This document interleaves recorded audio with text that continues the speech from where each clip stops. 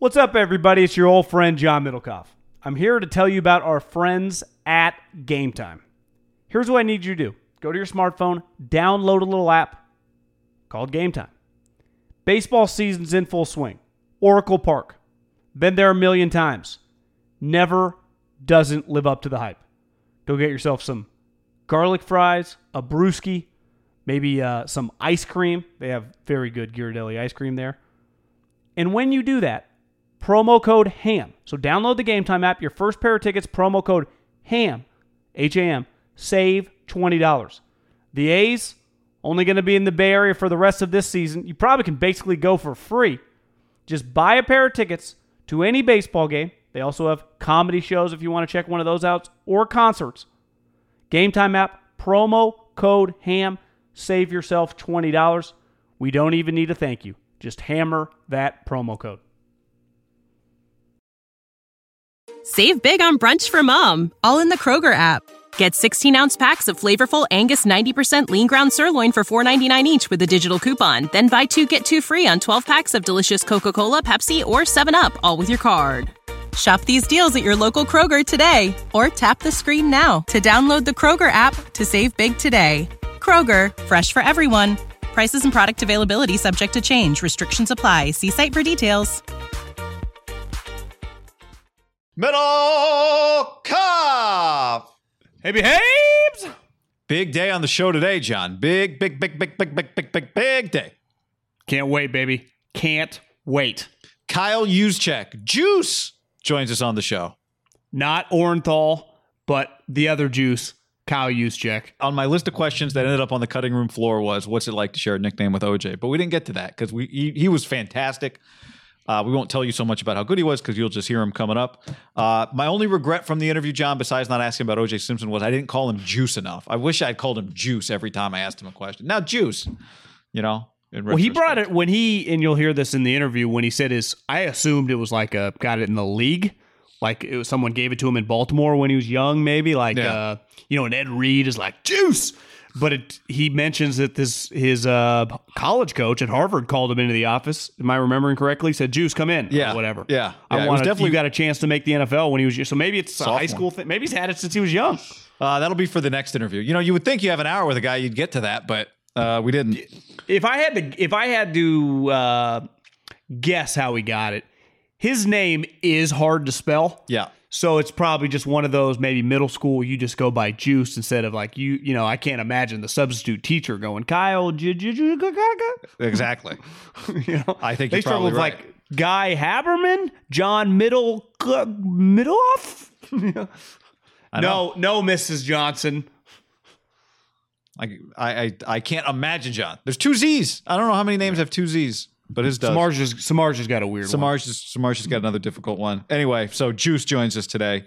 Don't forget, we'll get to a mailbag at the end. Subscribe, rate, review on iTunes, 5 stars, and leave us a question in your mailbag, and we'll get to it. Yes, we will. We also have a bunch of separate content, separate from the podcast, up on this thing called YouTube. Just type in Haberman and Middlecoff, and we got a ton of content up there. One thing we like to do, especially after an interview like we do with Juice, is we talk about on YouTube a lot of the stuff that he told us. So it's like, after the interview, we go through some of the stuff he said and react to it. All that's on YouTube. And you can just watch the whole interview with him if you want on YouTube. I should say one thing. Since we're doing a video interview with him, we do show him some pictures. Like the first thing we show him is a photo of him and George Kittle and Kyle Shanahan's son riding through Cabo on a golf cart. I say that only because you don't know that there's a photo there. That's why we start talking about it. But just be aware of some of that during the interview. All right, Middlecoff, how great is this? 5 straight Pro Bowls. The only free agent OW on the market. Kyle Juszczyk joins us on the podcast. Welcome, man. Hey, what's going on, guys? How you doing? I'm good, man. Like I was telling you guys off there, I'm a regular listener to Haberman and Middlecoff, promo code HAM. Excited to chop it up, man. What would you say you use promo code HAM on the most? I don't know what, not everything is legal depending on the state you're in. I'm going to be honest, I haven't used it, but I'm well aware that it's out there. That's good. We were wondering, because John and I don't know, what's happening here if there was some promo code ham involved. That's a great pick. Me and George went down to Cabo for a week with a couple other people, our wives, and Kyle had us out to his dad as a member at one of the golf courses there. So we got to go play with him and his dad, and just had an absolute blast. And you see Carter jumped on the cart with us at the end and was chauffeuring us around. I know you've only played for Harbaugh and Kyle, but I'm sure you got friends in the league and other places. That's probably not that normal to just go and hang out with your head coach. And I mean, his dad just happens to be a Super Bowl champ. That's pretty cool. No, I'm well aware of how not normal that is. And when I do talk to guys, like, what? You're on vacation and you're golfing with your head coach, and it is, like you said, it's Hall of Fame dad. What do you like? We have a whole different experience in San Francisco, and I'm well aware of that. And that's something that honestly I've cherished so much, and something I've been so honored to be a part of, just because it really is special. Like, it's just a special group. You always hear about our locker room and just how we think it's different. And I think that's just kind of like an example of it. I just don't know anybody else who's doing that with their head coach. Do you think that's why you guys went through a lot this year to go to be suddenly thrown into this long road trip to end the season without really much anticipation or planning? And John and I talked about this a lot. At no point during the year did you look like a team that, I know you're in Cabo, the famous Denver Nuggets 1-2-3 Cabo huddle. You guys never looked like a 1-2-3 Cabo team. You never played that way, even when it looked like the playoffs were going to be really tough to get to, and then the playoffs were impossible. Is that why? Yeah, I definitely think so. Just because when you have that kind of relationship, it's easier to hold everybody accountable. When you're not really close with somebody and you see them, kind of starting to let up and, like you said, starting to plan their off-season plans already and aren't really locked into the games anymore. If I'm not tight with you, it's hard for me to really say anything. And even if I do, it's hard for that person to really accept it. So when you're actually tight with somebody, you can check them and be like, "Oh, are you in today? Like, are you all in?" And that's why I think, like you said, you didn't see us look like a team that didn't want to be there. Even despite the crazy circumstances, we still, we're happy to go out there, practice, work hard, just because that's just how we do it, and we really don't know any other way. Can we get back to is Kyle ripping tequila shots and shotgunning beers, or is he kind of around you guys? How does that go? I don't want to give away all the secrets, but we were definitely having a ton of fun out there, man. Definitely too much fun. We were not out there just to play golf.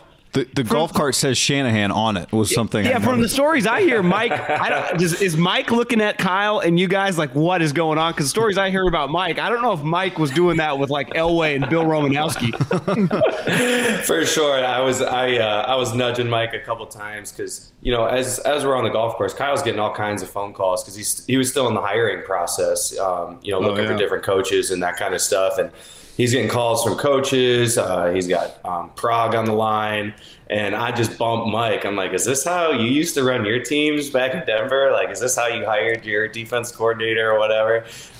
And he just laughed. And it's just, Kyle just has his own way of doing things. And he does such a good job of, keeping it loose, keeping it casual, but also bringing definitely a seriousness and a professionalism to it. He's got a good knack for that. I'll show you one of John's favorite photos. Speaking just because you said seriousness. No, you can see that he gets locked in when he needs to. I feel like him and John are just those kind of guys that they work extremely hard, and then when it's time to relax, they relax extremely hard.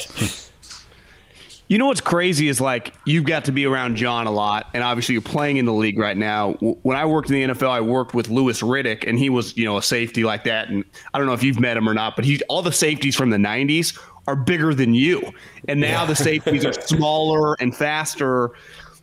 Isn't it kind of crazy how the league has morphed into those guys? But you see John Lynch, you're like, oh my, these guys are huge. It's wild, yeah. I mean, if you look at John Lynch, there's no doubt he's an outside linebacker, defensive. He's setting the edge. This guy's not roaming around in the backfield like that. But I think it's an adaptation that had to happen with just how the rules have changed.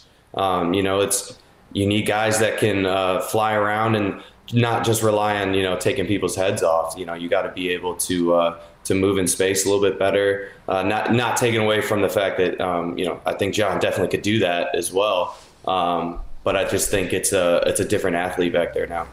But I even think you're a good example how the league is.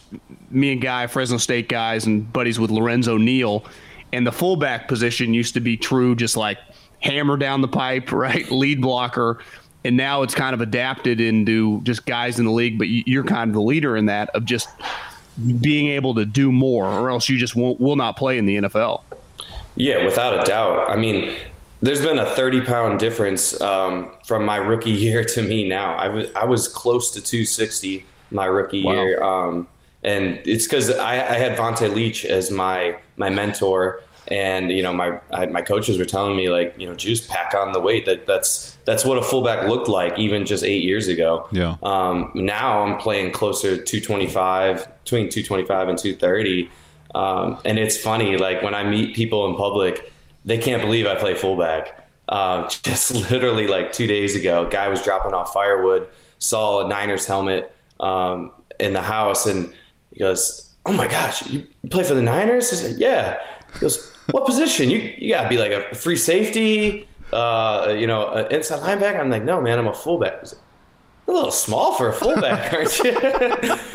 And if I hadn't gotten that comment so many times, I might have actually been like a little offended and wanted to, beef it up a little bit. But I literally get that comment so often that I'm so used to it. And I take no offense, because I know, like, people, they have an image in their head of what a fullback's supposed to look like.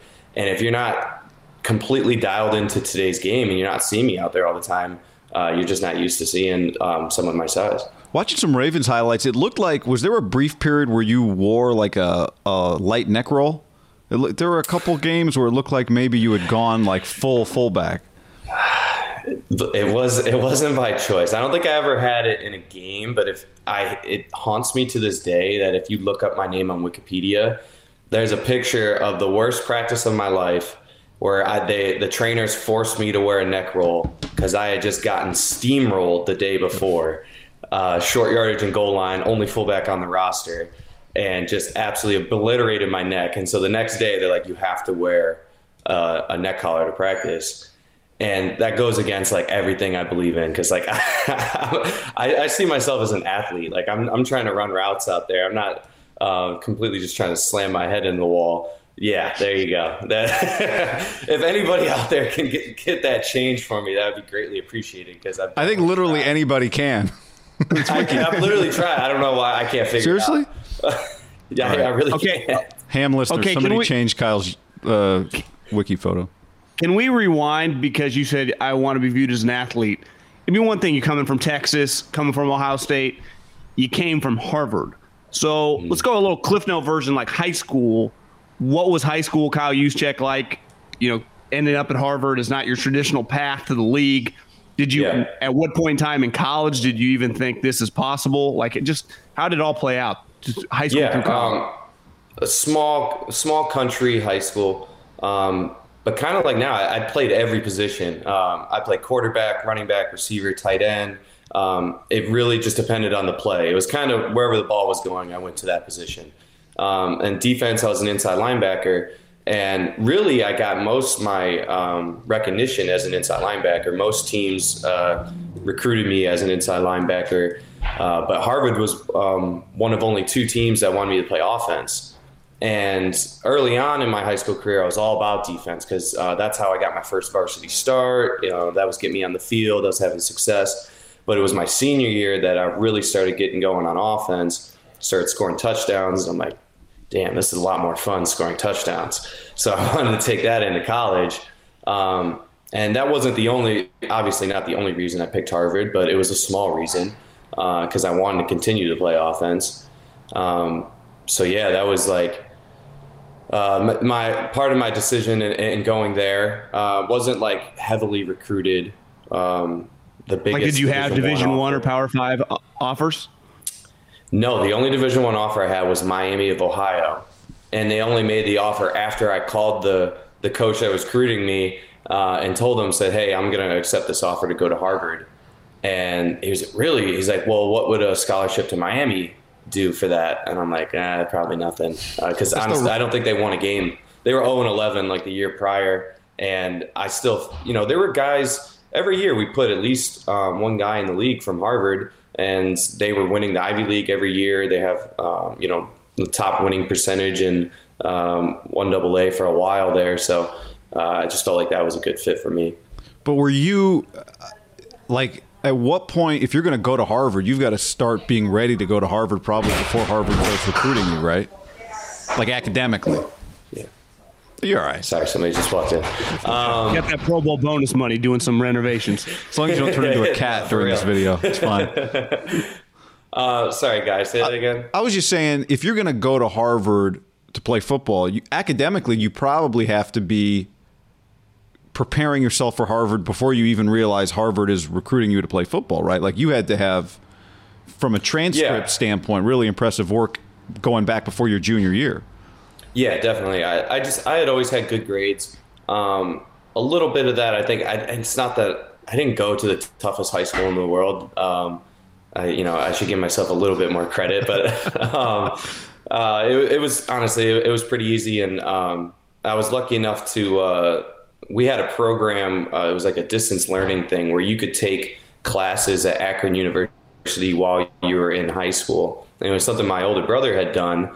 So I started doing it my junior year, and it added like an extra weight to your grades. So instead of like a 4.0, there was on a 5.0 scale. So when Harvard saw I had like a 4.6 GPA or something like that, and then I tested really well in the ACT and SAT. It was pretty easy for them to get me in once they saw I could play some ball too. So at what point in time when your career's going on there, would you say you thought about pro football? Yeah, it was something I always dreamed about, and it was like something I wasn't going to speak openly about, but it was something I definitely wanted to do. And it was after my sophomore spring, my head coach brought me in and was like, I had 2 really good seasons already. I started as a freshman, and he basically just sat me down and said, Juice, if this is something you want to do professionally, it can happen. He's like, I'm not guaranteeing anything. He's like, but if you continue to progress, and yourself, he's like, I really think we can get you in the league. And I think it was just getting that validation from him, just because I respected the guy so much. And I felt like he really, truly knew what he was talking about, that kind of pushed me over the edge. And like, you know what, I can do this. This isn't just some pipe dream that I have to be quiet about. And I think that's when I started openly talking about it. When guys would ask, like, Juice, like, what do you want to do after you graduate? Like, what kind of jobs do you look at, internships doing? I didn't do any of those. I didn't go to job fairs. I didn't do any internships. I didn't do any of that. I was 100%, I wanted to play football. So I just kind of put all my eggs in that basket. And like I said, I think it was my head coach giving me that validation that was, gave me the confidence to do that. It seems like Harvard had been had a position that was just waiting for the NFL to need it, right? Yeah, definitely. Our whole offense was a 2 tight end offense. You saw one of the guys in the Super Bowl, Cam Brate. That's my guy. We played together for 3 years, and it was him and I didn't come off the field. It did not matter whether it's, it didn't matter the situation, short yardage, goal line, 3rd and long, whatever. Everything was ran out of 2 tight ends, and him and I would just switch out who was the Y and who was the F. And it was pretty cool because I really got to develop a unique skill set that did transfer into the NFL pretty well because I played all over the field. And I think that's something that we're seeing more is guys play multiple positions. Deebo Samuel, wide receiver, but the guy basically is a running back. And George Kittle, tight end, guy's basically a receiver. Like everybody has to be able to dip into a little bit of other positions. And, I got 4 years of that. And I feel like that really prepared me for the NFL. So you went to the Senior Bowl, right? Yep. Yeah, and that's where the first time I played fullback, like officially, and I think that once NFL GMs and stuff were able to see me line up, play fullback, like full time, that's when they were able to find a spot for me. So once you do the draft process leading into the draft, Guy had mentioned to me this morning you had a draft party. A little risky, I'd say. You're not like you just never know. Packed house, John. The video's incredible. Tom Brady goes on the famous story that him and his dad were doing laps around the cul-de-sac crying. When you get drafted as a 4th round pick, but even once you go to OTAs and rookie minicamp, once you go into training camp, because 4th round, I'd say, is probably right on the line of like you're probably making the team, but you still got to earn it. Did you feel confident you were going to make the team, or are you a little nervous, like, I got to show out for the next month and a half in front of Harbaugh and Ozzie to make this squad? Yeah. Before I get into that, let me double back to the draft party because I feel like you guys appreciate this. So like you said, definitely a little bit of a risky take. Harvard guy playing fullback, throwing a draft party. I was feeling good because my agent had told me, I expect you to go somewhere in the 4th to 6th round. So I'm like, okay, I think this is going to happen. I'm gonna take the risk. I'm gonna have this draft party. Have a bunch of people at the house. We're having a great time. Get drafted. One of the best days of my life. My mom had picked up a meat tray for the party at one of like the local butchers, and this meat had gone bad. And so everybody at the party got food poisoning, me included. And so, I got all my high school, like college buddies, they're all staying at the house. Like we're all having a good time, like celebrating, and everybody gets crushed at the end of the night. Everyone has food poisoning. Well, then our septic tank breaks. So nobody can go to the bathroom in the house. On the greatest day of your life. Greatest day of my life just turned into a complete nightmare by the end of the night. So you can only imagine, how that ended up for everybody. It's like a line in the hallway. I said, luckily we lived out in the country, and there were other places to go to the bathroom than just in the house. But don't they fly you to Baltimore the next day? It was a little different back then. I think I had a week until I had to go. Oh, okay. I think I had a week until we had rookie minicamp. Yeah. Oh, that would have been even worse. But yeah, I just figured that you guys appreciate that story, so I'd throw that in there. Because we talk about food poisoning on the podcast all the time. Is that how you knew that? Well, it's a disaster once you get it. I mean, we have actually, Kyle, it's funny you say that. We have discussed, like when we have people on, asking similar questions, and we've discussed, should one question always be, what's the worst food poisoning you've ever had? Because everyone has a food poisoning story. Is that the worst one? I think I definitely think that's it. I think the timing of it too. Yeah. The one time I got it, I legitimately was in my bed thinking, like, this is what death feels like. I'm dead serious. It crossed my mind. It's just the most miserable feeling I've ever had in my entire life. It's absolutely terrible. I had it last year. I'm trying to remember. I think it might have been after the NFC Championship. And because a bunch of people on the team got sick, and I had to have somebody come to the house and give us an IV, which was a complete lifesaver. But that's not something I always knew about. So recommendation, if you ever get an IV, that helps a lot. Wow. But that's how you started that's how you started the week before the Super Bowl, was with food poisoning. Yeah. Jesus. Ideal, right? But as a 4th round pick, when I got drafted, it wasn't like, okay, I made the team. I definitely did not feel that way. I did feel better that when I got drafted, they released Vontae. And so it was kind of my job to lose. Like I said, I was the only fullback on the roster. The only trouble was that Jim Caldwell was our OC, and he really didn't want to use a fullback, didn't really use a fullback all that much. So my reps were already limited. And as a rookie who had never truly played fullback, like I had done a little bit of it, but never just like dedicated myself to being in the I formation and, running down linebackers and stuff.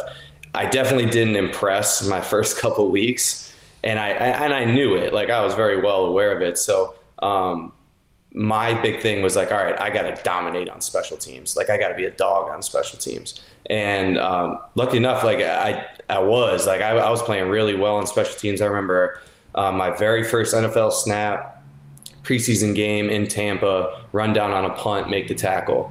And I remember just like coming off the field and our special teams coach coming up to me. He's like, that's how you make the team right there. So I knew I was going to have to make plays on special teams, especially because they brought Vontae back after they had seen me play fullback for a couple live reps once we put the pads on, which goes back to our story of me wearing the neck roll. It's because I just got absolutely obliterated. So the next day I had to wear a neck roll and Vontae Leach was back on the roster. So you can imagine where my confidence was at that point. So yeah, I knew I was going to have to grind to make the team. John, let's take a quick break from Juice to remind everybody that you can save 50% on a Sleep Number 360 limited edition smart bed, plus special financing on all smart beds. Limited time. Go to sleepnumber.com/ham. Yep, guy, you've had a Sleep Number bed. I've had a Sleep Number bed now for a long time. And listen, I'm not like a Michael Jordan, like a Tiger Woods, where you read about these guys like they only need like 3 or 4 hours to recharge. Put their head down at midnight, back up at 4:30 in the morning. I'm a guy. I think you're a guy. Most of guys, I'm sure listening, need that 7 to 8 range and you need a good night's sleep. And that's where you separate. Because most people you see slogging around, even in Corona, it's like, where's your energy? What are you doing when you're out, doing whatever you're doing? You need energy. That's where Sleep Number comes in. Sleep Number sleepers, studies show sleep much better. And the better you sleep, the more advantages you have in life, the more advantages you have in business. I can't recommend it enough. Sleepnumber.com/ham. That's right. Smart bed features work. Sleep Number 360 smart bed features get you almost 100 more hours of proven quality sleep per year. Right now, get that quality, life-changing sleep and save 50% on Sleep Number 360 limited edition smart beds, plus special financing on all smart beds only for a limited time at Sleep Number stores or sleepnumber.com/ham. Yep. Sleepnumber.com/ham. Proven quality sleep is life-changing. 50% off Sleep Number 360 limited edition smart bed. Like I said, special financing. Sleepnumber.com/ham. Back to Juice. Did you think at that point at any time, like, are you looking around the league always counting? Because I saw you when you talked to the media at the beginning of the month, about free agency, one thing you said was like, I'm thinking about, now I'm in it now, but it's something you're always kind of thinking about every year of your career is like, what's happening?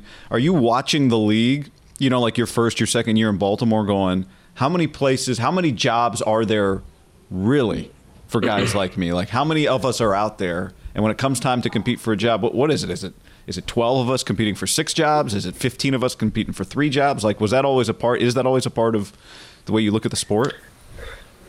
I don't think so. My first and second year, honestly, I just don't think I wasn't aware enough. I was just tunnel vision. What can I do to make this team?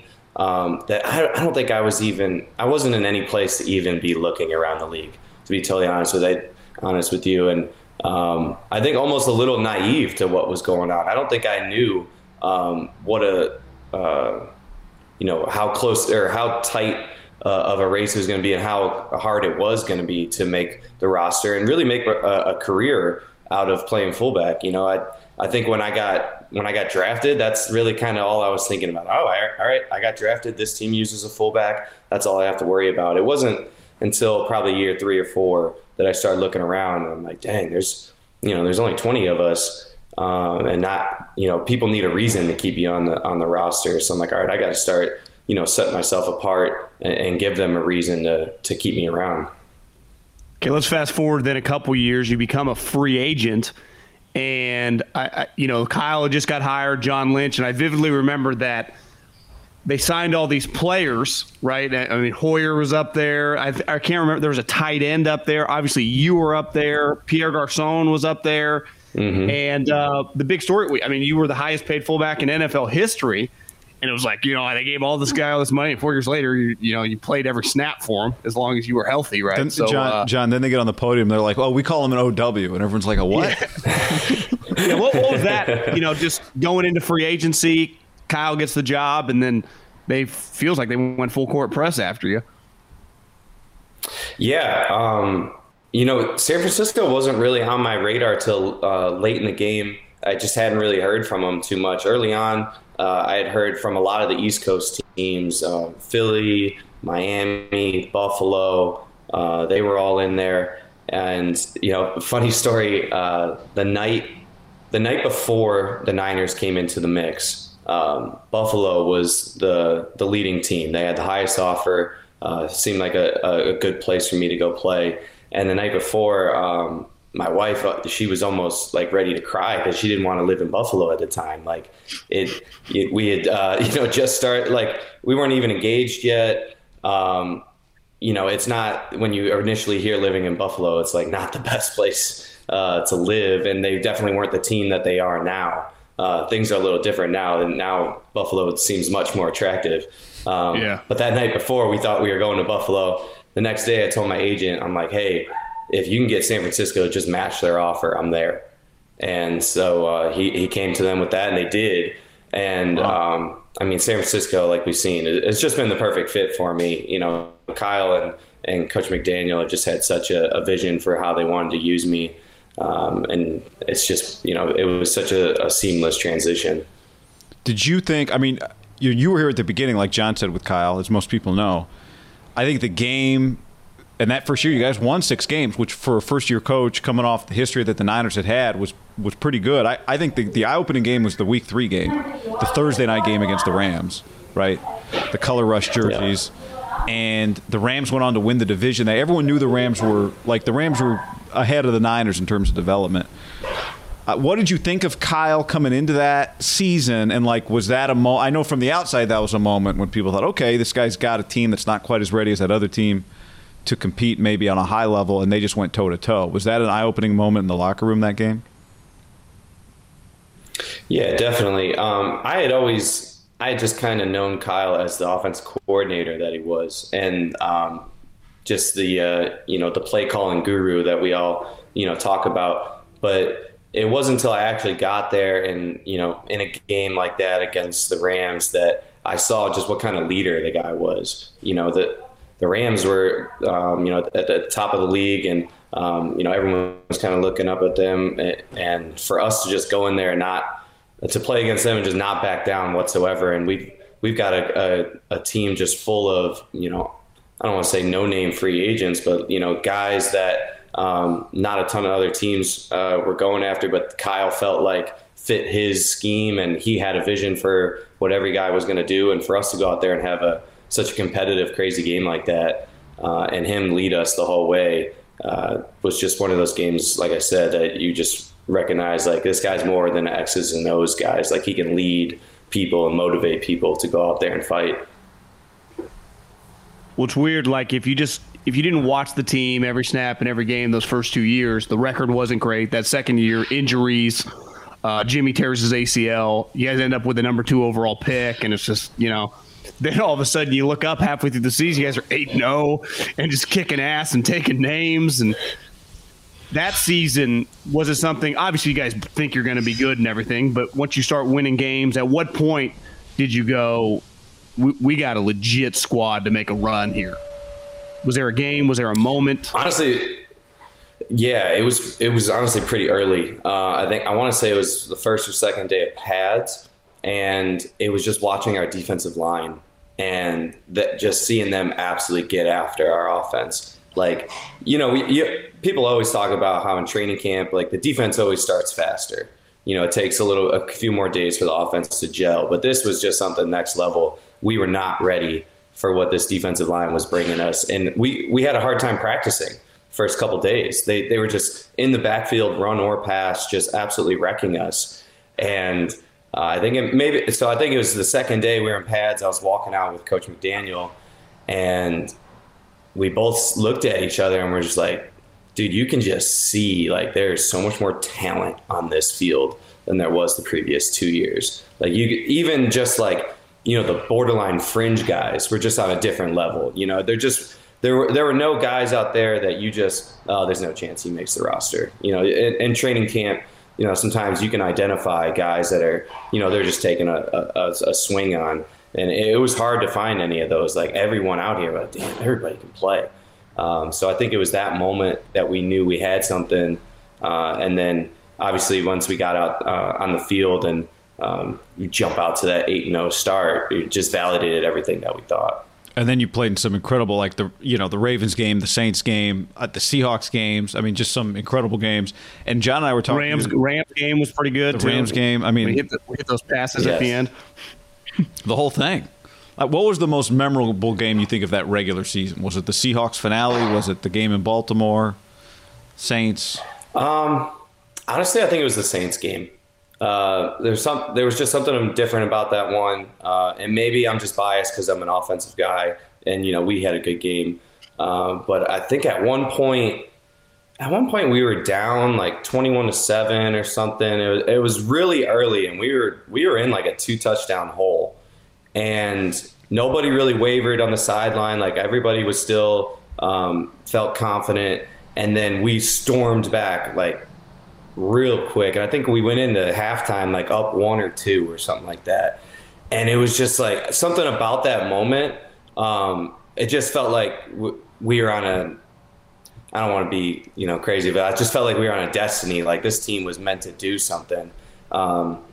Just because in that moment that we were down 2 touchdowns, you're in New Orleans. It is absolutely deafening in there, deafening. And they, are a legit squad. Like they were playing some good ball. And so for us to storm back and take that lead, it just felt like it was against all odds. It seemed impossible. And for us to do that and then win the game the way we did with that crazy 4th down conversion by George and then kicking a field goal, as time expired, everything just in that moment felt like, all right, this team is meant to do something.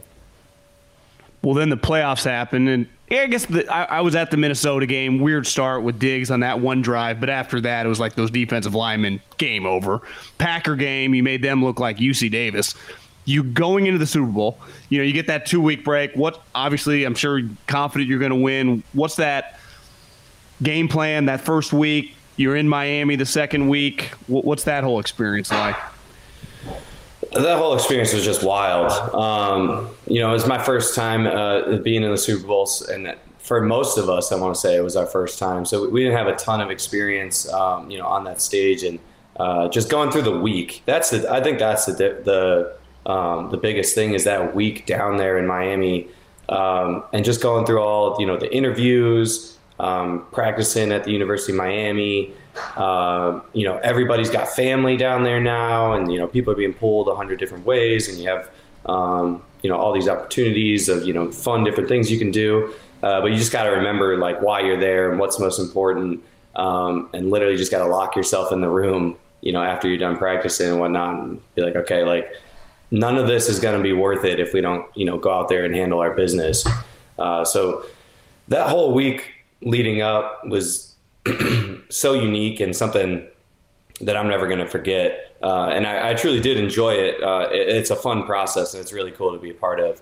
And then just that game, it's so you scored a touchdown in the Super Bowl, bro. I mean, you scored a touchdown in the Super Bowl. I know. And honestly, like, I don't even know if the magnitude of it hit me until this past Sunday watching this Super Bowl. I had a couple friends at the house, and we're watching the game, and just in the pregame, like the 30 minutes leading up to the game, they're doing all these kind of like hype up videos and whatnot. And my wife and I can't tell you how many times we started like tearing up and like crying a little bit. Like it just brought back so many emotions, and it just like made me appreciate the magnitude of that game. Like literally everyone in the world is watching that game. Everybody in the NFL wants to be there. And it definitely it hurt watching it. I enjoy watching it just because I love football and I love seeing it played at the highest level, but it hurt, man. Like it brought me right back to that game. But it also made me appreciate, like you said, like scoring a touchdown in the Super Bowl is, it's a small collection of people, and it's really cool to be able to say I did that. Because you pointed, and you were pointing like your family was sitting like right there, right by the end zone? Yeah, we have a great video of it too. My family's literally like 20, 30 yards from me, and that's exactly what I'm pointing at. And luckily enough, the people that were sitting behind him filmed the entire play, like me going in motion, me coming down, catching the ball, jumping in the end zone. And you get the view from the end zone of me doing that, and then my family's right there in front of them just going absolutely wild. And literally, like, anytime I watch that video, I instantly get goosebumps. It's just such a special moment. That's awesome. What's crazy, in a month time, right, you have these two incredible highs. You win the division, last play of the game at the 6-inch line against Seattle. Then 3 or 4 weeks later, you beat the Packers to win the NFC Championship game. You got Kyle up there hugging Mike. And then 2 weeks later, you lose in a pretty devastating. I mean, I would imagine the low of the losing the Super Bowl dwarfs the highs of those two, right? I mean, that feeling in the locker room, worst experience as a football player? Yeah, without a doubt. It was such a weird feeling. It was just like such a whirlwind. Like you said, we were on such a high. We were just at the top of the mountain, and then just come crashing down like that quickly. It's like, and you're kicking their ass in the game, kind of, right? You're up double digits. It's like, sorry guys. Yeah, into the fourth quarter, we're kicking ass. So you're still riding that high, and for it to all come crashing down so quickly, like, it's hard to even wrap your head around. It's like, wait a second, this is over? We just lost? Like, we're not the Super Bowl champs? Like, this confetti's not for us? Like, it happens so quickly that you're almost confused, and like, you can't believe that you're in this moment and like all this is happening. And it's just kind of like, all right, like, what do I do next? You know? And it's weird for the next like 2 weeks. I feel like performers have to feel this. Like, when you're on like such a huge stage and you just have such that energy, you just feel this rush, and then it comes down. Like, you're in like a little bit of a, like, almost like a depression state for a couple of weeks, that you're just like, man, none of this is as big as what I was doing. Like, none of this really matters that much. Like, all of a sudden I'm just in my house and it's quiet. You know, it's just, it's hard to fully describe the feeling, but like, it is like a little bit of depression for a couple of weeks. But then the next season starts, and the team changes a little bit, right? I mean, obviously, the DeForest Buckner trade is really significant. But you draft Kinlaw, you draft Ayuk. Ayuk quickly kind of looks like. And then these injuries just start happening, like, every week. The same guy twice. I mean, it's just wild.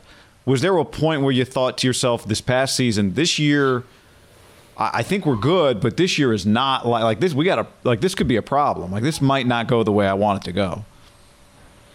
Yeah, I mean, obviously, I think we had, the utmost confidence coming into the season. Even though we lost in the end of that Super Bowl, we still felt like we were the best team in the league. And we just had a couple plays that didn't go our way.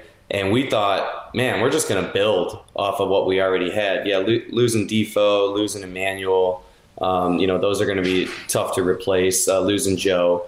But we felt like we had guys that you could step in there and play well right away. Maybe not quite at their level, game one. But we felt like, all right, we got legitimate replacements. So we're going to be fine. We're actually going to be better than we were the year before. But then it was those injuries, man. They just started piling up, and we never had a chance to gel or get that momentum going, because, I mean, we even had some of those injuries in training camp, and we're like, okay, like, whatever. Like, we're an experienced team. We don't need those reps. Like, as long as everybody's healthy for week one, we'll be good.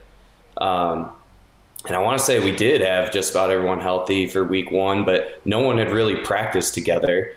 And we went out there and, we got beat by Arizona in a game that we still felt like we should have won. But, they're a good, hot team there in the beginning of the season, and, they snuck up and bit us.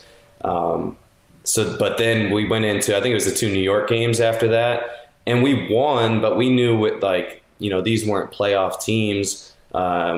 And we weren't completely dominating, and that's when guys really started dropping like flies. So you're kind of like on that, like, all right, we're 2-1.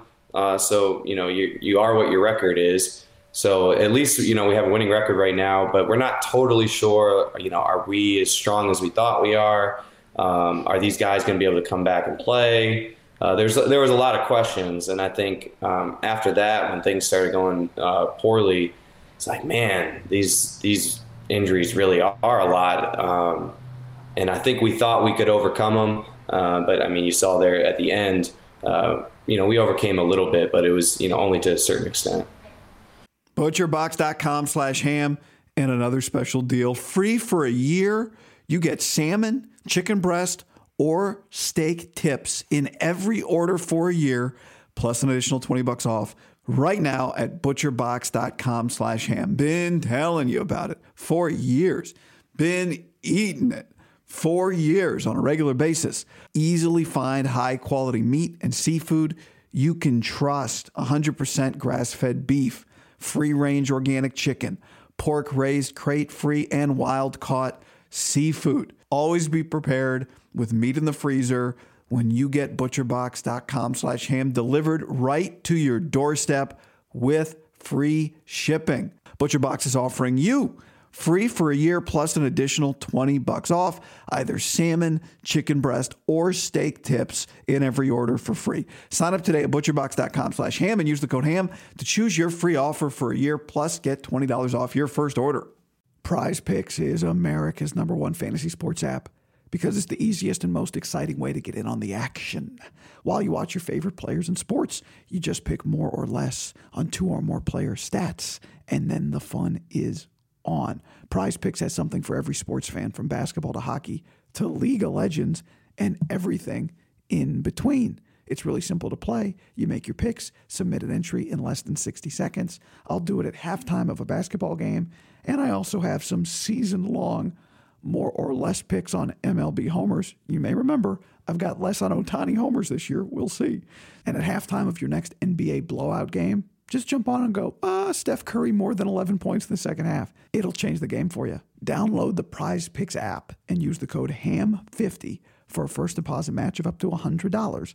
That's HAM50 for a first deposit match of up to $100. Prize Picks, pick more, pick less. It's that easy. So the season ends. Now we're, almost to the middle of February. You are a free agent. What's that like? I mean, obviously you're an established player now and you're going to have options, but are you nervous or you want to return? I mean, you and I have texted a little bit about that. Obviously you love Kyle and you want to stay, but you know the way the business works.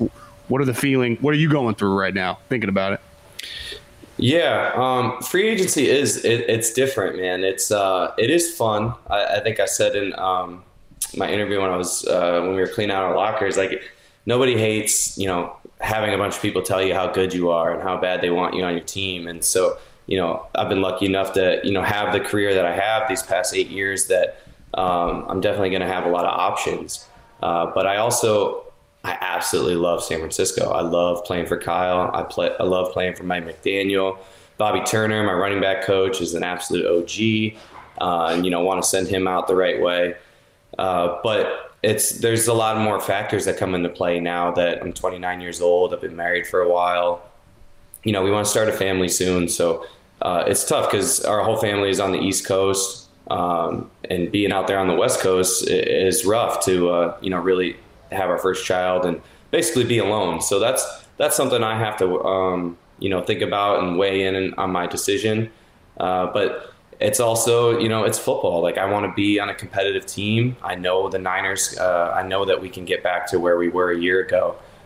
So, it's tough for me to want to just, give up on what I started. You talked about that press conference where we all got introduced.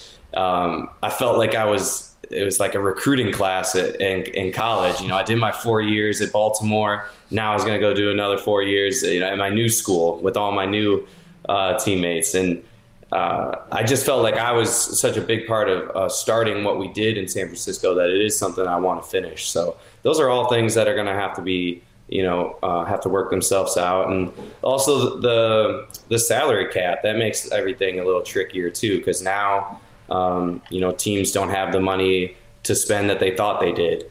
And, it's not all about money, but a lot of it, comes down to money. This is a business. Not trying to work for free here, Yeah, exactly. And I am 29 years old, so I don't know how many more long-term deals I'm going to sign. I do want to.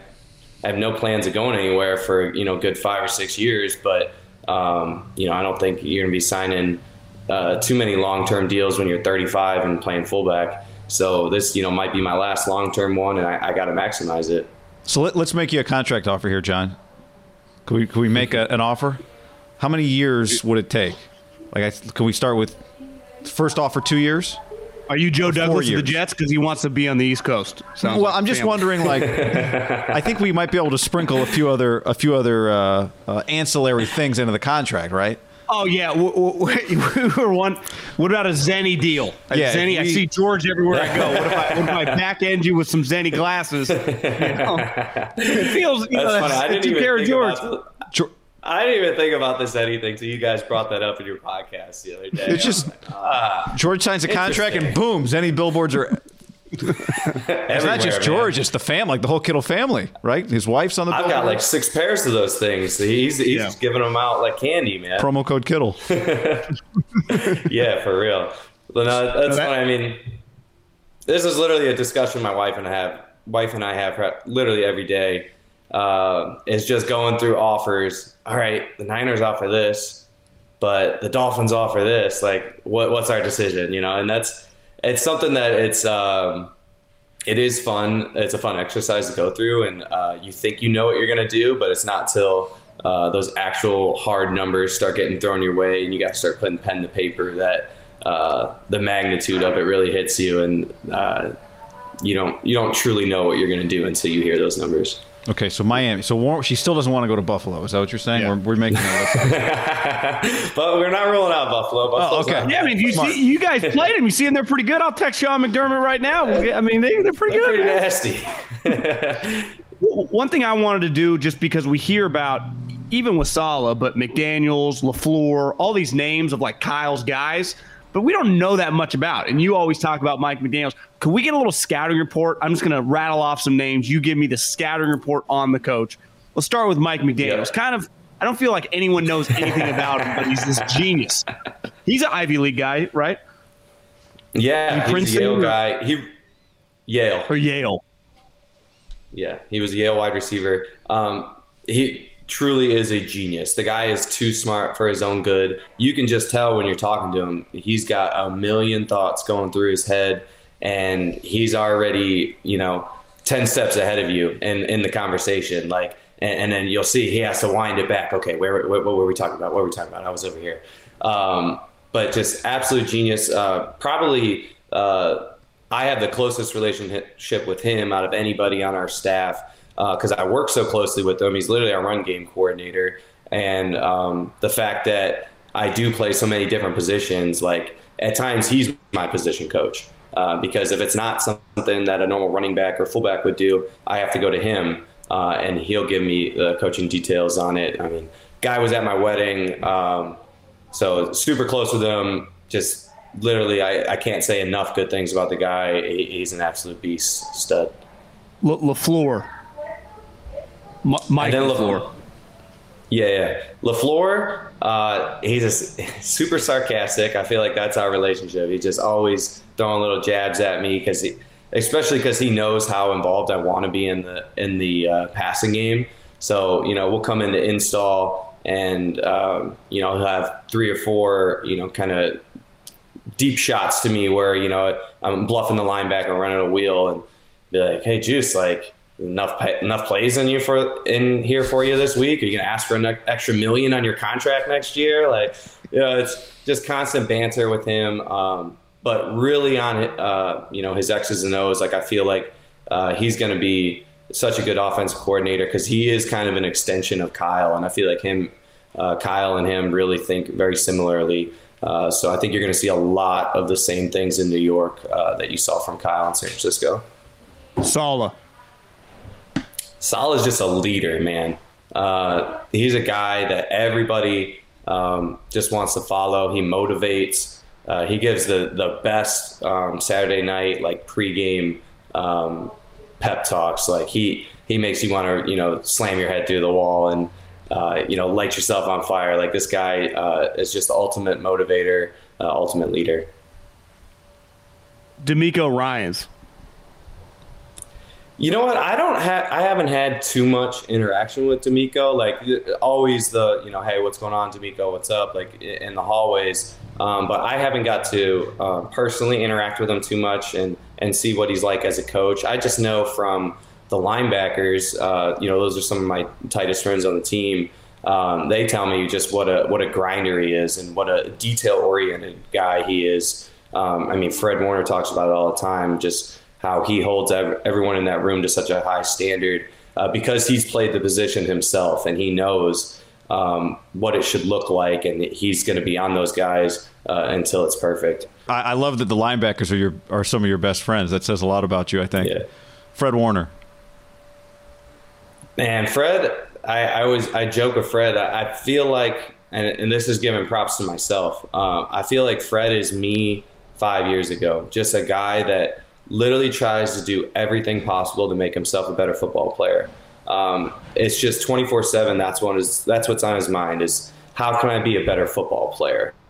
And whether it's eating, sleeping, any kind of recovery modality, the guy is just always locked into ball, super detail oriented, works his absolute freaking tail off. And just he tries to do the same with everyone around him. He tries to bring everybody with him.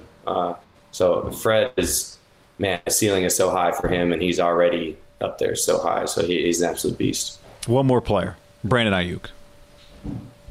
Oh, I love Brandon, man. I have a special relationship with Brandon because he has a locker right next to me. We pulled our hamstring the same day in training camp. So we literally went through the same rehab. We're with each other every single day. So I felt like I got a good inside look at Brandon and just how he ticks. And this is a guy that just wants to be great so bad. Like he wants to put in that work. He wants to grind. And he just wants to do it. It's not something that he's being forced to or feels obligated. I was a first round pick. I got to live up to these expectations. No, like this was in him. No matter what, this guy was going to want to be successful. And he wants somebody to follow. He wants a good veteran leader. And we had a couple at some points during the season. We had Mohamed Sanu in there for a little bit, but I feel like he would really benefit, how Debo did with having Emmanuel Sanders in the locker room. He just needs that mentor, that veteran receiver to show him exactly how it's done. Because if he sees it, he's going to emulate it and put his own style on it. And he's just going to be great, man, because he wants it so bad. Well, going into that Week 17 game, Pete Carroll basically went on a recruiting pitch to you. Gave a long talk about you. Then he gets a new offensive coordinator, and it's the Rams guys. So I'd imagine they're going to run the offense. Now that's, I know the East Coast, but that's me and Guy were talking before you hopped on. We got them circled. They're sniffing around for you. That is very interesting. Very, very interesting. And did you keep an eye on that? Seattle. The different coaches that went different places. For you. Yeah, definitely. I have to. Yeah, I have to because not everybody implements a fullback in their offense. I know I spoke in my press conference that, also not everybody has me on their team. So I do think that teams can tailor their offense a little bit around me and find a spot. But yeah, that's definitely something that I had to keep a close eye on is, all right, where are these, West Coast offense guys going? But yeah, when I was coming out of college, I had 12 official visits because I didn't get invited to the combine. So everybody brought me out to their facilities, and Seattle was one of them. And I had a really good time there, and I really enjoyed Pete as a coach and just how relatable for being an older guy. He was very relatable with players. Just kind of an easy guy to talk to, and I had a good experience with him. So I have a ton of respect for Pete on that personal level. And then also, Seahawks, we know, as Niners guys that year in, year out, Seattle's going to put a legit squad out there. So ton of respect for him. Joe, why don't you ask? You had a good question about because kind of to that point. Well, why don't you ask it About the Shanahan offense? Yeah, about just all the guys out there because we just start seeing all these guys and we're like, well, all those are destinations. Yeah, we just talk about the Shanahan offense, which is basically just the zone running scheme. But like you said, a lot of them, you look at, Arthur Smith in Tennessee or the Green Bay Packers, they're not using a fullback, but partly like you insinuated, they don't necessarily have you. I mean, do you feel all those teams, all his guys throughout the league would be interested? Like, are you expecting to get a lot of calls from those type offenses, or is it just because they've morphed away from it and Kyle's unique that way? What is the Shanahan offense? I don't even know what it is, really. Like, how would you I know what I think it is. How do you describe it? I mean, honestly, it's hard. Kyle's offense is whoever he has on his roster that year. I mean, Kyle's offense with Robert Griffin and Alfred Morris is different than what it is with Jimmy Garoppolo and George Kittle. You know what I mean? Like, Kyle is very adaptable. But I do think there are some key things that are always in there. And like you said, like, I think there are guys who run that Kyle offense around the league. And I think it's just, like you said, it's the wide zone offense. It's using a fullback, or a lot of guys maybe use that second tight end as that extra blocker, and just not a ton of 3 receiver sets. So I guess that would be a simpler way to kind of wrap up Kyle's offense. It's good. I know that. Yeah, it works. Definitely. I know we want you. We'd love to see you in it again. No, me too. I definitely would. Like I said, I'm extremely happy in San Francisco and love to be back there and continue to, finish off what we started. But, there's a lot of things that come into play. We've already kept you way too long. What's on the agenda the rest of the day? Get a little pump in, do a little film study, or are you just chilling, drinking? What's on the agenda today? I got to work out. Got to work out here at 1:00. Just really starting to get back into it now. So it should be a good one, though. Juice? Good luck, man. Hopefully see you back. We don't want to lose you out here. It's great having you, man. Thanks for making time. Yeah, promo code HAM. Thanks, bro. Appreciate it. Yeah, promo code HAM. See you guys. All right, John. There was Kyle Juszczyk. My only other regret was I wish the Tom Brady video had been up by the time we talked to Juice on Wednesday. We could have gotten his take on Drunk Brady. Yeah, we could have. How great was Drunk Brady? Well, I just think when you don't drink all year and then you have, 3 White Claws, you're pretty tanked. And you're on the water in the sun.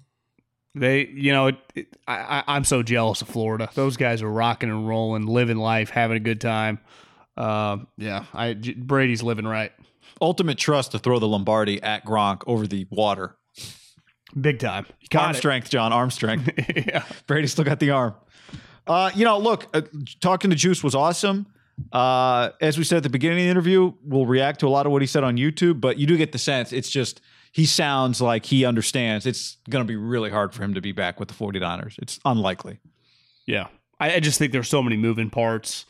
Probably, yeah, like you said, unlikely, but who knows? I just some of these rumors going around about quarterback shifts like that, you're talking Jimmy situation, you're talking $20-30 million moving around. Listen, we overreact for a living. And when I say overreact, we react to the news, and sometimes we get excited. I think the amount of information right now, it's February 11th. Right. There's a lot of shit that's going to go down. Typically, the combine is when at least Juice finds out who his market is, finds out where he's going. But I think right now, Kyle's a really good player, right? 5 Pro Bowls, and I mean a legitimate Pro Bowl level player. But he's just I've seen these meetings, I've been in them. Priorities are the higher paid guys. And he's, our guy that you give $40-50 million guaranteed, and then you work your way down, right? Unless there's a team that only has a couple spots and goes all in for him, and that's where he has to balance. It's a tough spot. And he's got to wait too because free agency doesn't start till March 17th. We don't even know what the salary cap number is. They're guessing right now. Yeah, and they're guessing that it's lower, and that's kind of what he acknowledged too. Yeah. All right, man, great stuff. Go check out more of what we had to say about what he had to say on our YouTube channel. Yeah, very cool. Love that guy. All right, John, mailbag time. Very simple. Here's what you do. you leave us a review on iTunes, Middlecoff, and in that review, you leave a question. These are our people, guy. These are our people in the reviews. They keep food on our table. That's right. We would love for you to put your real name, just because I don't look at these until we're about to do it, and I stumble all over everybone's screen names. I know. But here we go. When people say food on their table, like the super rich guys mean like steak, I just mean like a Chipotle bowl. Yeah, we're not asking for much here. No, I mean a cheeseburger. Cheeseburger. AJ in NorCal. Great show. First, Sledgehammer intro took the pod from good to great. I'm glad you like it. It's probably going to have to go soon. Do you think we can call someone to see, like Simmons did with Pearl Jam? I don't know. I'm guessing I'm guessing the Ringer still has to pay like ASCAP fees or whatever all that stuff is. Yeah. I don't know if Peter Gabriel is A, still with us, and B, a sports fan, but we could reach out. If they find out in like 3 years and we're 10 times bigger than we are now, could they sue us for like the last 5 years? For the backlog? I think they probably could. We'd have to probably remove that stuff. Okay. The day you left 95.7 was a sad day for me as an avid listener. I started listening less once Papa left. It was all over. Way to not retain talent. Silly. See, this is why I don't read these until they're here, because I like finding out what is said with you and everybody together. Here's the question. With Wentz and Darnold worth a 1, how much is Mariota worth? His contract's affordable, I think, with 2 years left. And the historic play, he's way better than Darnold. Couldn't the Raiders get a solid defender or a decent pick for Mariota? Pod is awesome. Keep it up. Thank you, AJ and NorCal. Could they just do a player-for-player swap? Yeah, Would that benefit Gruden more? Could you just get like a solid linebacker or like a DB that a team doesn't want? Maybe. We always talk about nickel corners when it comes to player-for-player swaps for some reason. Maybe they're undervalued players, but well, they're not anymore because a nickel corner is a starting corner. I don't know. You see DJ, as in Daniel Jeremiah, thought that the Wentz compensation would be like a second or third this year and the 1 would be next year. Interesting. So, and I don't think he's just throwing that out there. I do wonder, we've been in the Bay Area for a while, and it was just for a 10-year run, just, the buy or the seller had so much control. Like you would try to buy a home or a condo or whatever, and there would be 50 people at the line. So the seller was just like, it's on like Donkey Kong, right? I'm going to pick who's buying it. The number's going to go way higher. It's the opposite for Carson Wentz. Like the buyers are in control.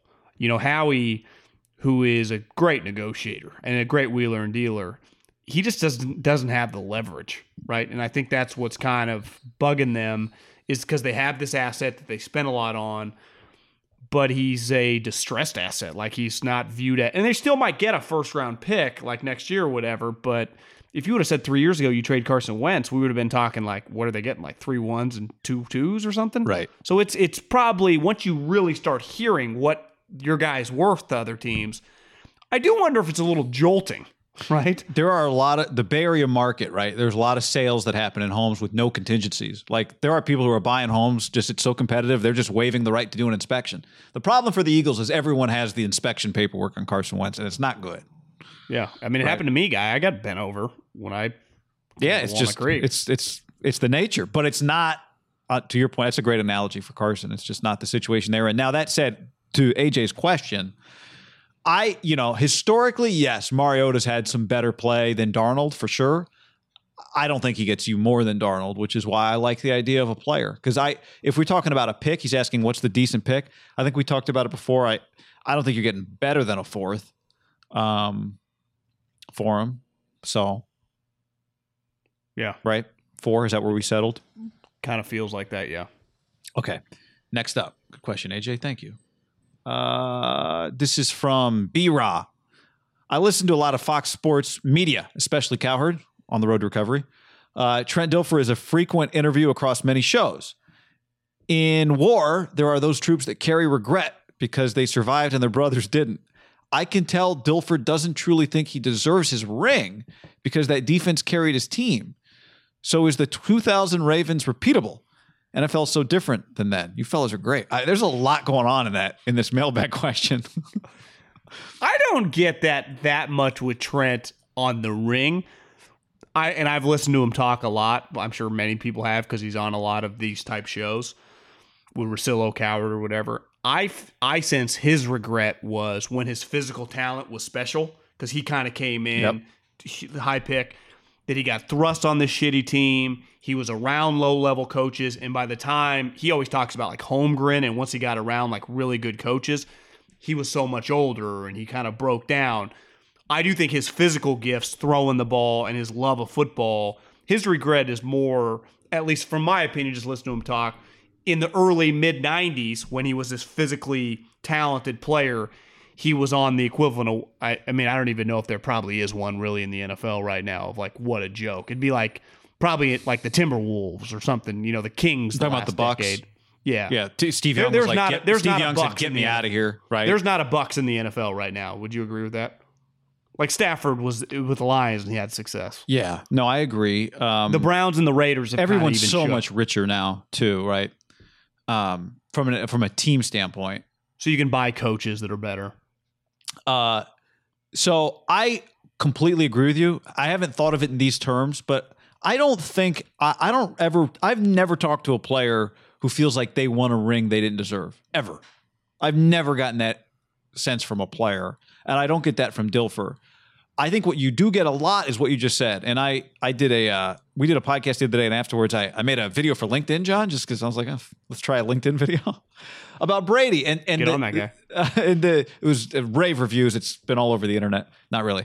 But the point was like, what's different about Brady, like for anyone that doesn't do a job that requires you to be in your physical peak to do it well, which is almost all the jobs, your prime is not 32.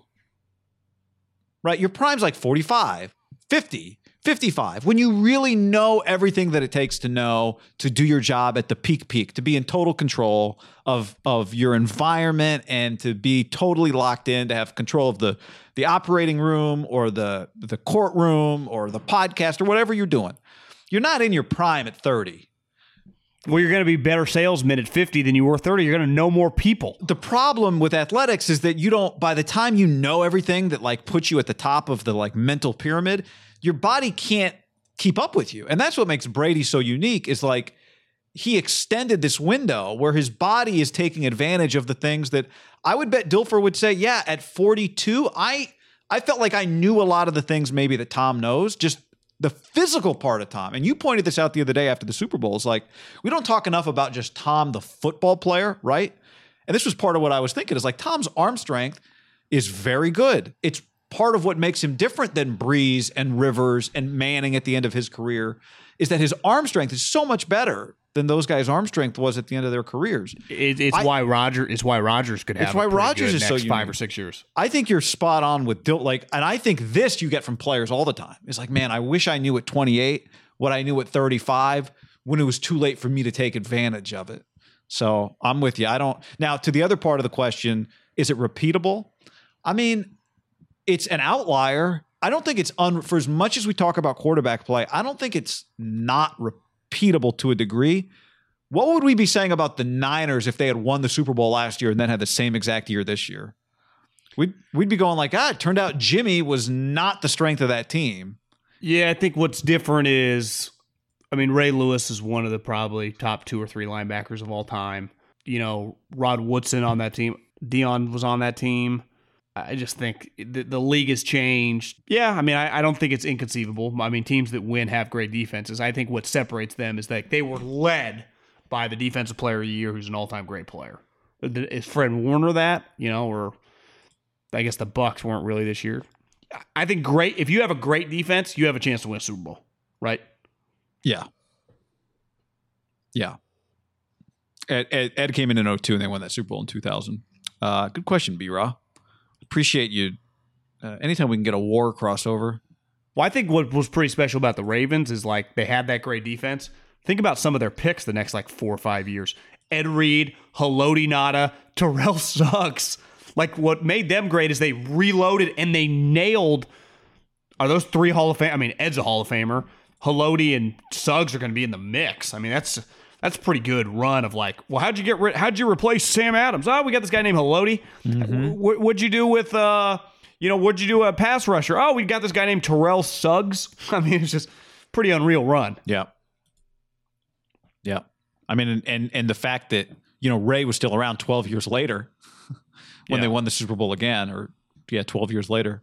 Ben the Great. Hey guys, big fan of the pod, been listening for years. Kyle's a good coach and his ability to scheme plays is top notch, but what are your thoughts on his offensive scheming getting in the way of the success of the offense? Seems like he's so locked in on getting a player that fits his scheme, pocket passer that stays on script, that when QBs play a little schoolyard type, he shuts that down. If he gets a player like Watson or Zach Wilson, do you think he'll get them create, extend plays, or will he try to mold them into his beloved Kirk Cousins? Well, we just talked about it with Juszczyk actually on the podcast, right? Kyle brought it up. He's like, look at what he did with RG3. When you asked him, like, what is his offense? Kyle's answer was his offense is whatever his players are. But this gets back to this question, which is, okay, well, what's his quarterback? I don't think he would try to mold Zach Wilson into Kirk Cousins or Deshaun Watson into Kirk Cousins, though. Yeah, I think somewhat that question is unanswered because the consistency beside the one RG3 year, and I think looking back, that it's been proven that was forced on them, and they did what they had to do to survive, and it turns out they were so good. And thrive. They made them the rookie of the year. And, they survived and thrived. But, I think these next couple years, how they pivot off Jimmy this offseason will tell us a lot. I don't know if we can answer that question yet. Because someone DM'd me the other day, Kittle down the middle was the guy's handle, and he asked a similar question. So you're right, it is something that people are asking a lot. I think people Andy, they use Andy as an example. He's had 25 years of being a head coach and all those different, Donovan to Alex to Michael Vick to Mahomes, right? You just go, oh yeah, he'll do whatever. Kyle right now is viewed as he wants Cousins. Yeah. All right, next up. This is from A. Perdomo. When will we get an Al Davis versus the NFL breakdown? Did you watch that 30 for 30 last week? I watched probably the last 20 minutes. I watched it. I loved it. I know some people were the deep fake Al Davis and what's his name? Pete Rozelle was weird. I was convinced the deep fake Pete Rozelle. I was like, who does this sound like? And then the next morning I woke up and it hit me. He sounded like George Steinbrenner from Seinfeld when Larry David's doing Steinbrenner. That's who the fake Pete Rozelle sounded like. I loved the whole thing though. It was great. I'll tell you my favorite part, but how about you? What did you think of what you saw? Well, I just watched the last part when he basically LA didn't come through on their promises. The thing, Al didn't have any money, yet he kept dictating all these terms to whether it was Oakland or LA. It wouldn't even be possible now.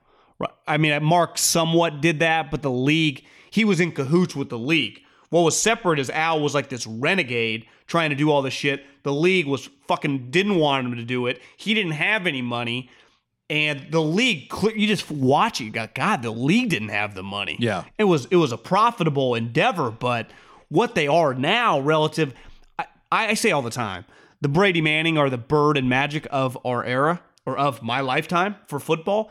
And like Bird and Magic, the NBA in the 60s and 70s wasn't some ching, ching, ching, ching. Bird and Magic was like rocket ship.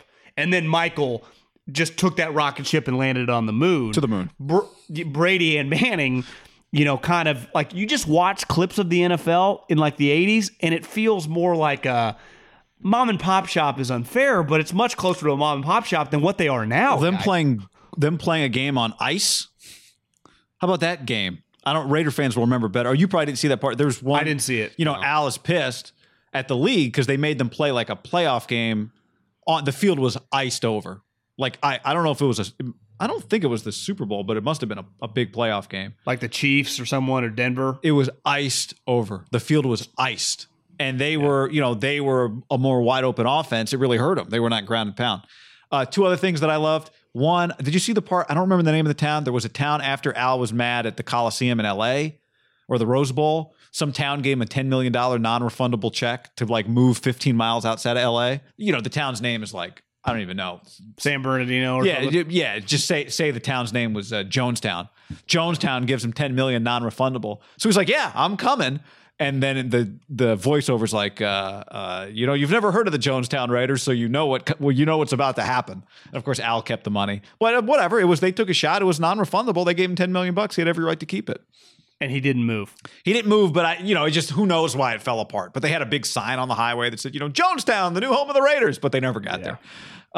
Then the other part, he's suing the league. The Chargers owner is like his sworn enemy. The Chargers owner goes into court, and Al thinks Is this before the Spanos family had owned the Chargers? Yeah. This guy goes into court, and Al thinks this guy's a liar, like besmirching his name, just a complete liar.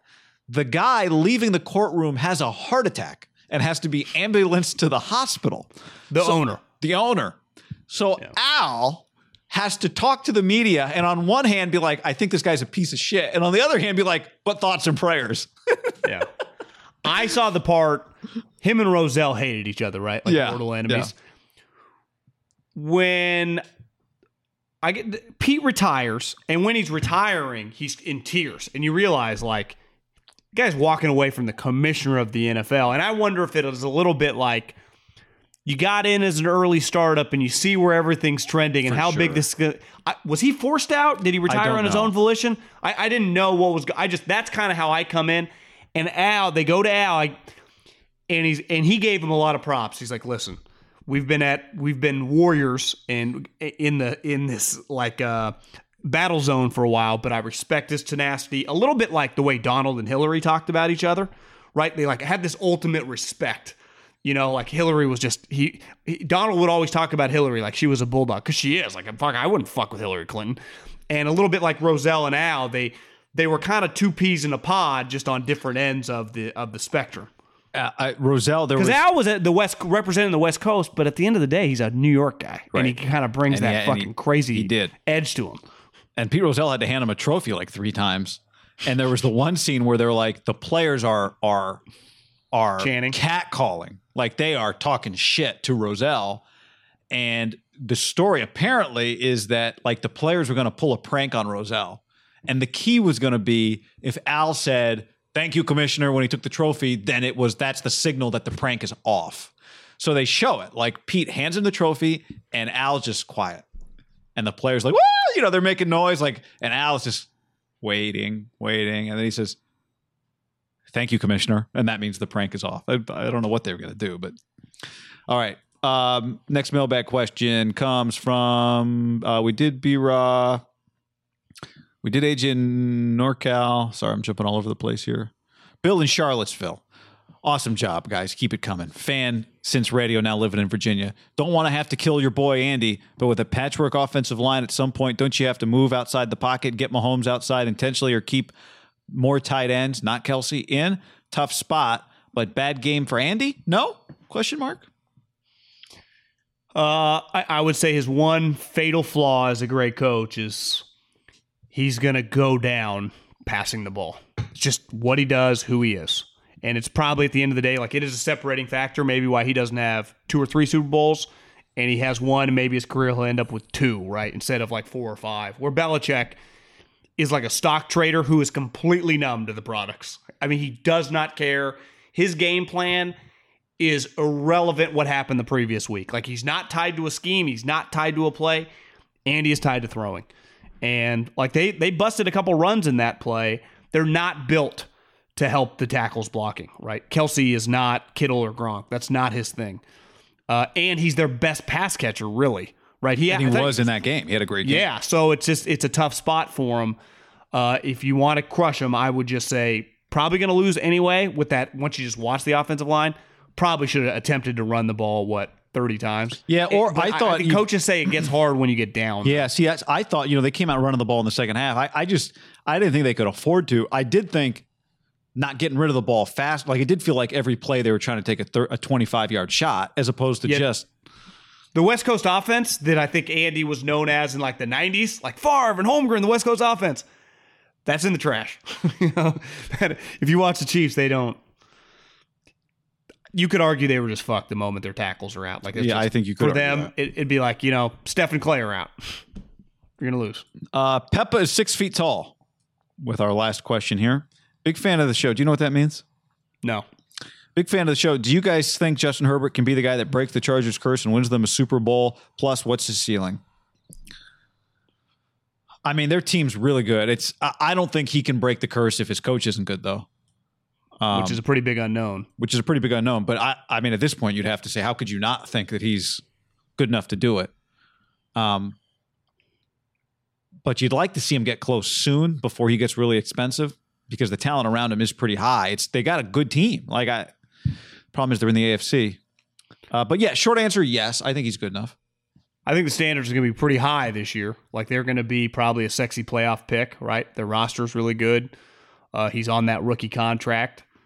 I think these next two years are big for the guy's career, because you can build the team around him, right? Because he doesn't make that much money, maybe even 3. You don't have to pay him after his 3rd year.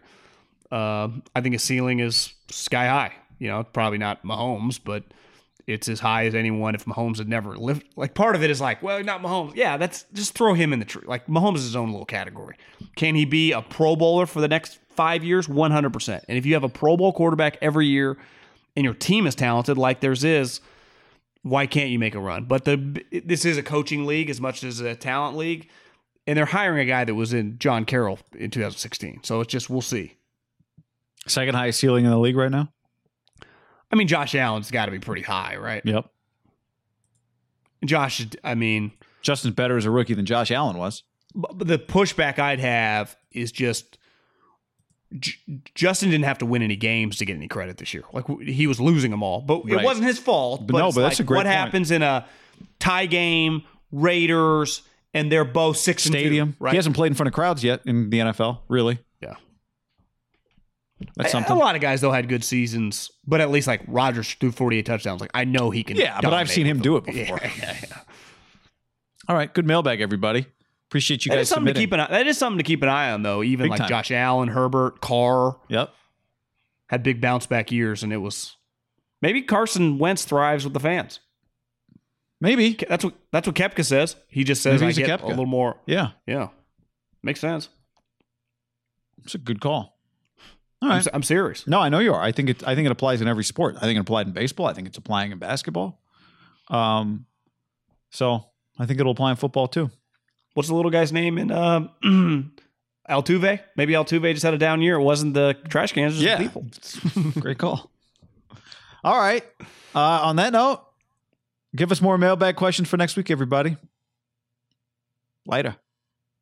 Save big on brunch for mom, all in the Kroger app. Get 16-ounce packs of flavorful Angus 90% lean ground sirloin for $4.99 each with a digital coupon. Then buy 2, get 2 free on 12 packs of delicious Coca-Cola, Pepsi, or 7-Up, all with your card. Shop these deals at your local Kroger today, or tap the screen now to download the Kroger app to save big today. Kroger, fresh for everyone. Prices and product availability subject to change. Restrictions apply. See site for details.